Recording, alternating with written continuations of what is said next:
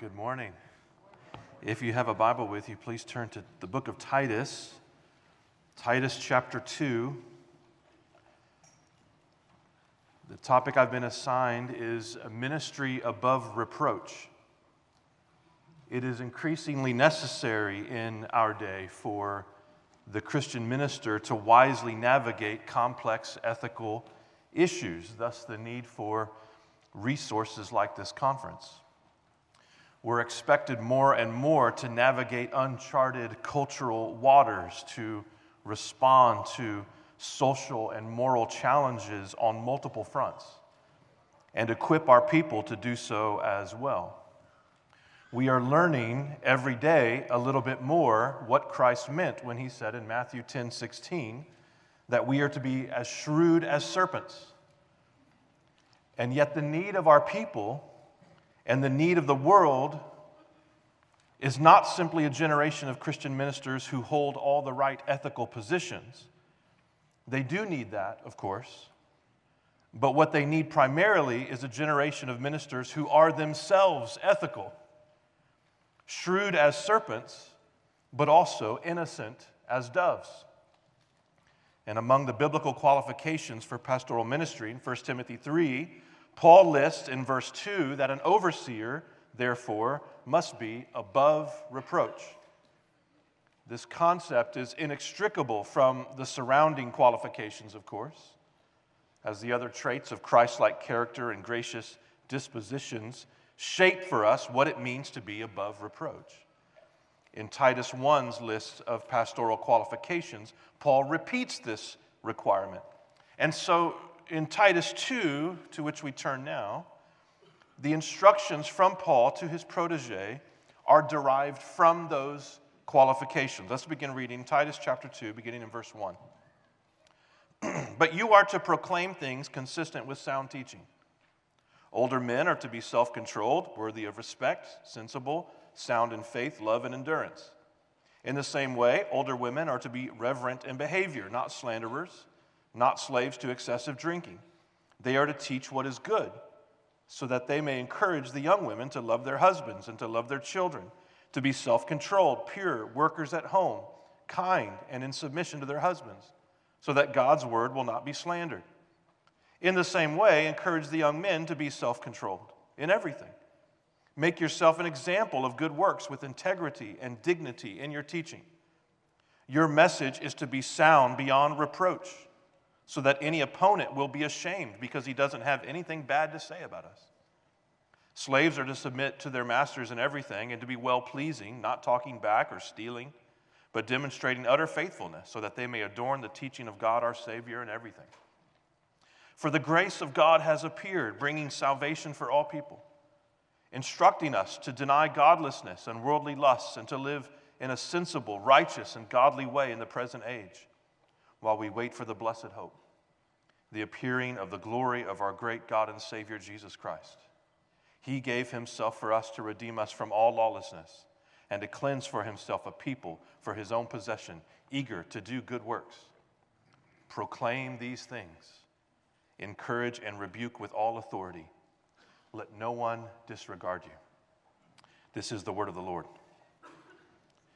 Heavenly Father, we thank you for this word. We ask that you would bless our time together. Press it deep into our hearts that we might cherish your Son more than we do and worship him with all that we have. And we pray all these things in his name and for his glory. Amen.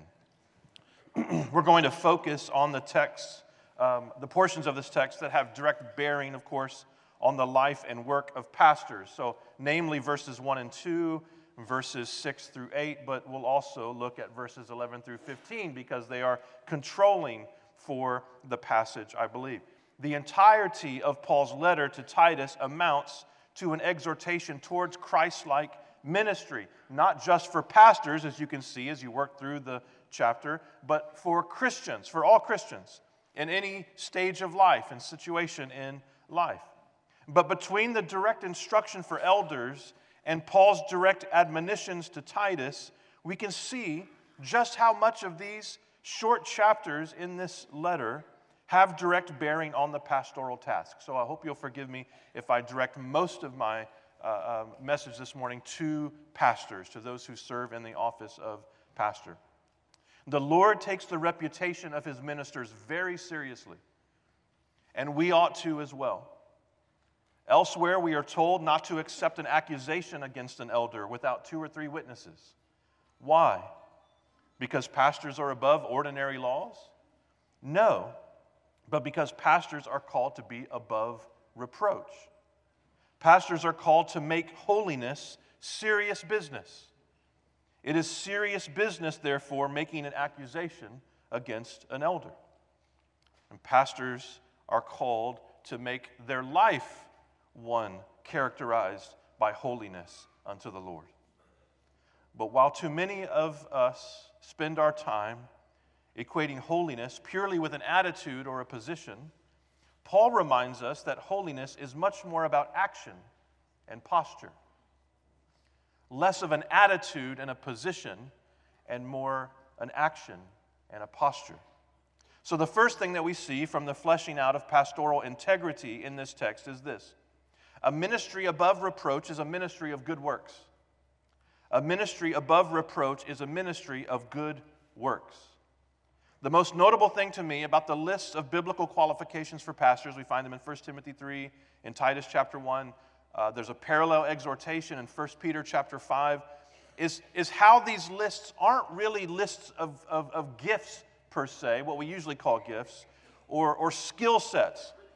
Apart from the qualification of able to teach, that's about the only qualification that kind of resembles a skill set, the other qualifications listed are more character traits, personal dispositions. Pastors are to be sober-minded, they're to be maritally faithful, they're to be gentle, they're not to be quarrelsome, they're not to be drunkards, etc. We do not see, for instance, things like dynamic speaker among the list of qualifications. We don't see charismatic leader in the qualifications or anything like that. Instead, what we see is the shape of godly maturity. We see the shape of personal holiness. Paul exhorts Titus here in chapter 2, verse 7, make yourself an example of good works with integrity and dignity in your teaching.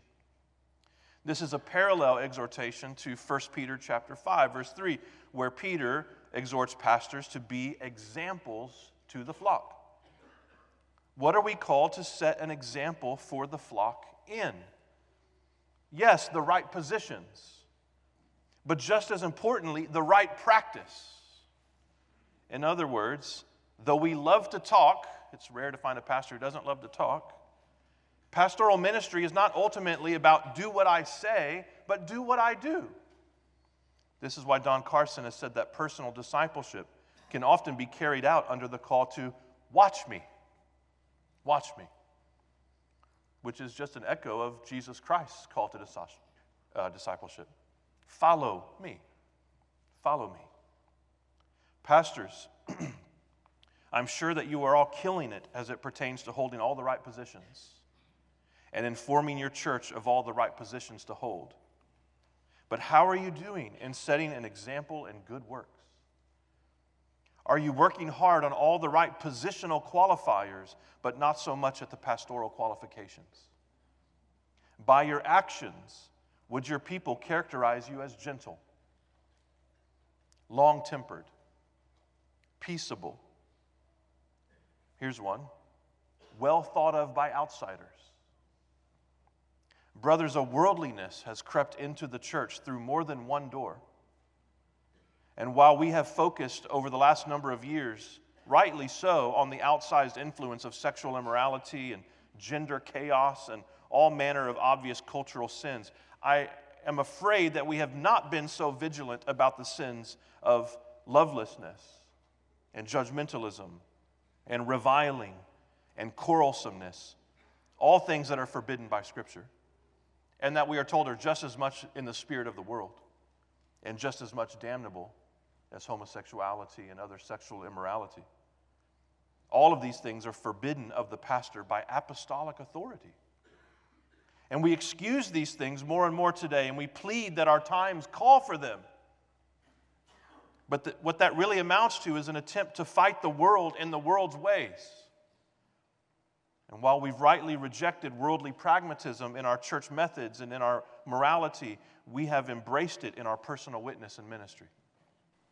Proclaim these things, encourage and rebuke with all authority. Let no one disregard you. The pastor's job in the present age is to make the message of Jesus Christ non-ignorable in his church and beyond. We cannot control whether people believe it. That's the Holy Spirit's role. But we can make it look true or false with our lives. Will we serve and love and live in such a way that the gospel looks like good news? Will we love and live and serve in such a way that people walk away, whether they believe it or not, thinking, he really believes this stuff? Will we make the redemption that is coming, the blessed hope of the appearing of our Lord Jesus Christ, will we make that look ugly or will we make it look beautiful? We can't control what other people make of it, but we can make sure that they have to make something of it. That's what a ministry above reproach is. It is a ministry that is all about Christ. It terminates on his glory. Let me pray for you. Heavenly Father, we thank you for the gift of your Son. We thank you for the gift of his cross and resurrection. Father, we don't stagger like we ought to. And I know that's not something we can just work up, that we can pretend to do. Father, we ask that your Holy Spirit would give us the all that we need to be joyful worshipers of your Son and radical, devoted followers of him. Father, we know the world is going to hell. We see that very clearly. Give us eyes to see our own sin that we might be good repenters. Give us hearts not just of clarity, but also compassion to see as your Son saw. Those harassed and helpless like sheep without a shepherd. Father, make us more like Christ. And I thank you in advance that the commitment of your Holy Spirit is just that he will make us more like your Son, Jesus. What a gift that we do not deserve, and so we give you all praise and glory. And we pray all these things in the name of your Son, Christ Jesus, the name above all names. Amen.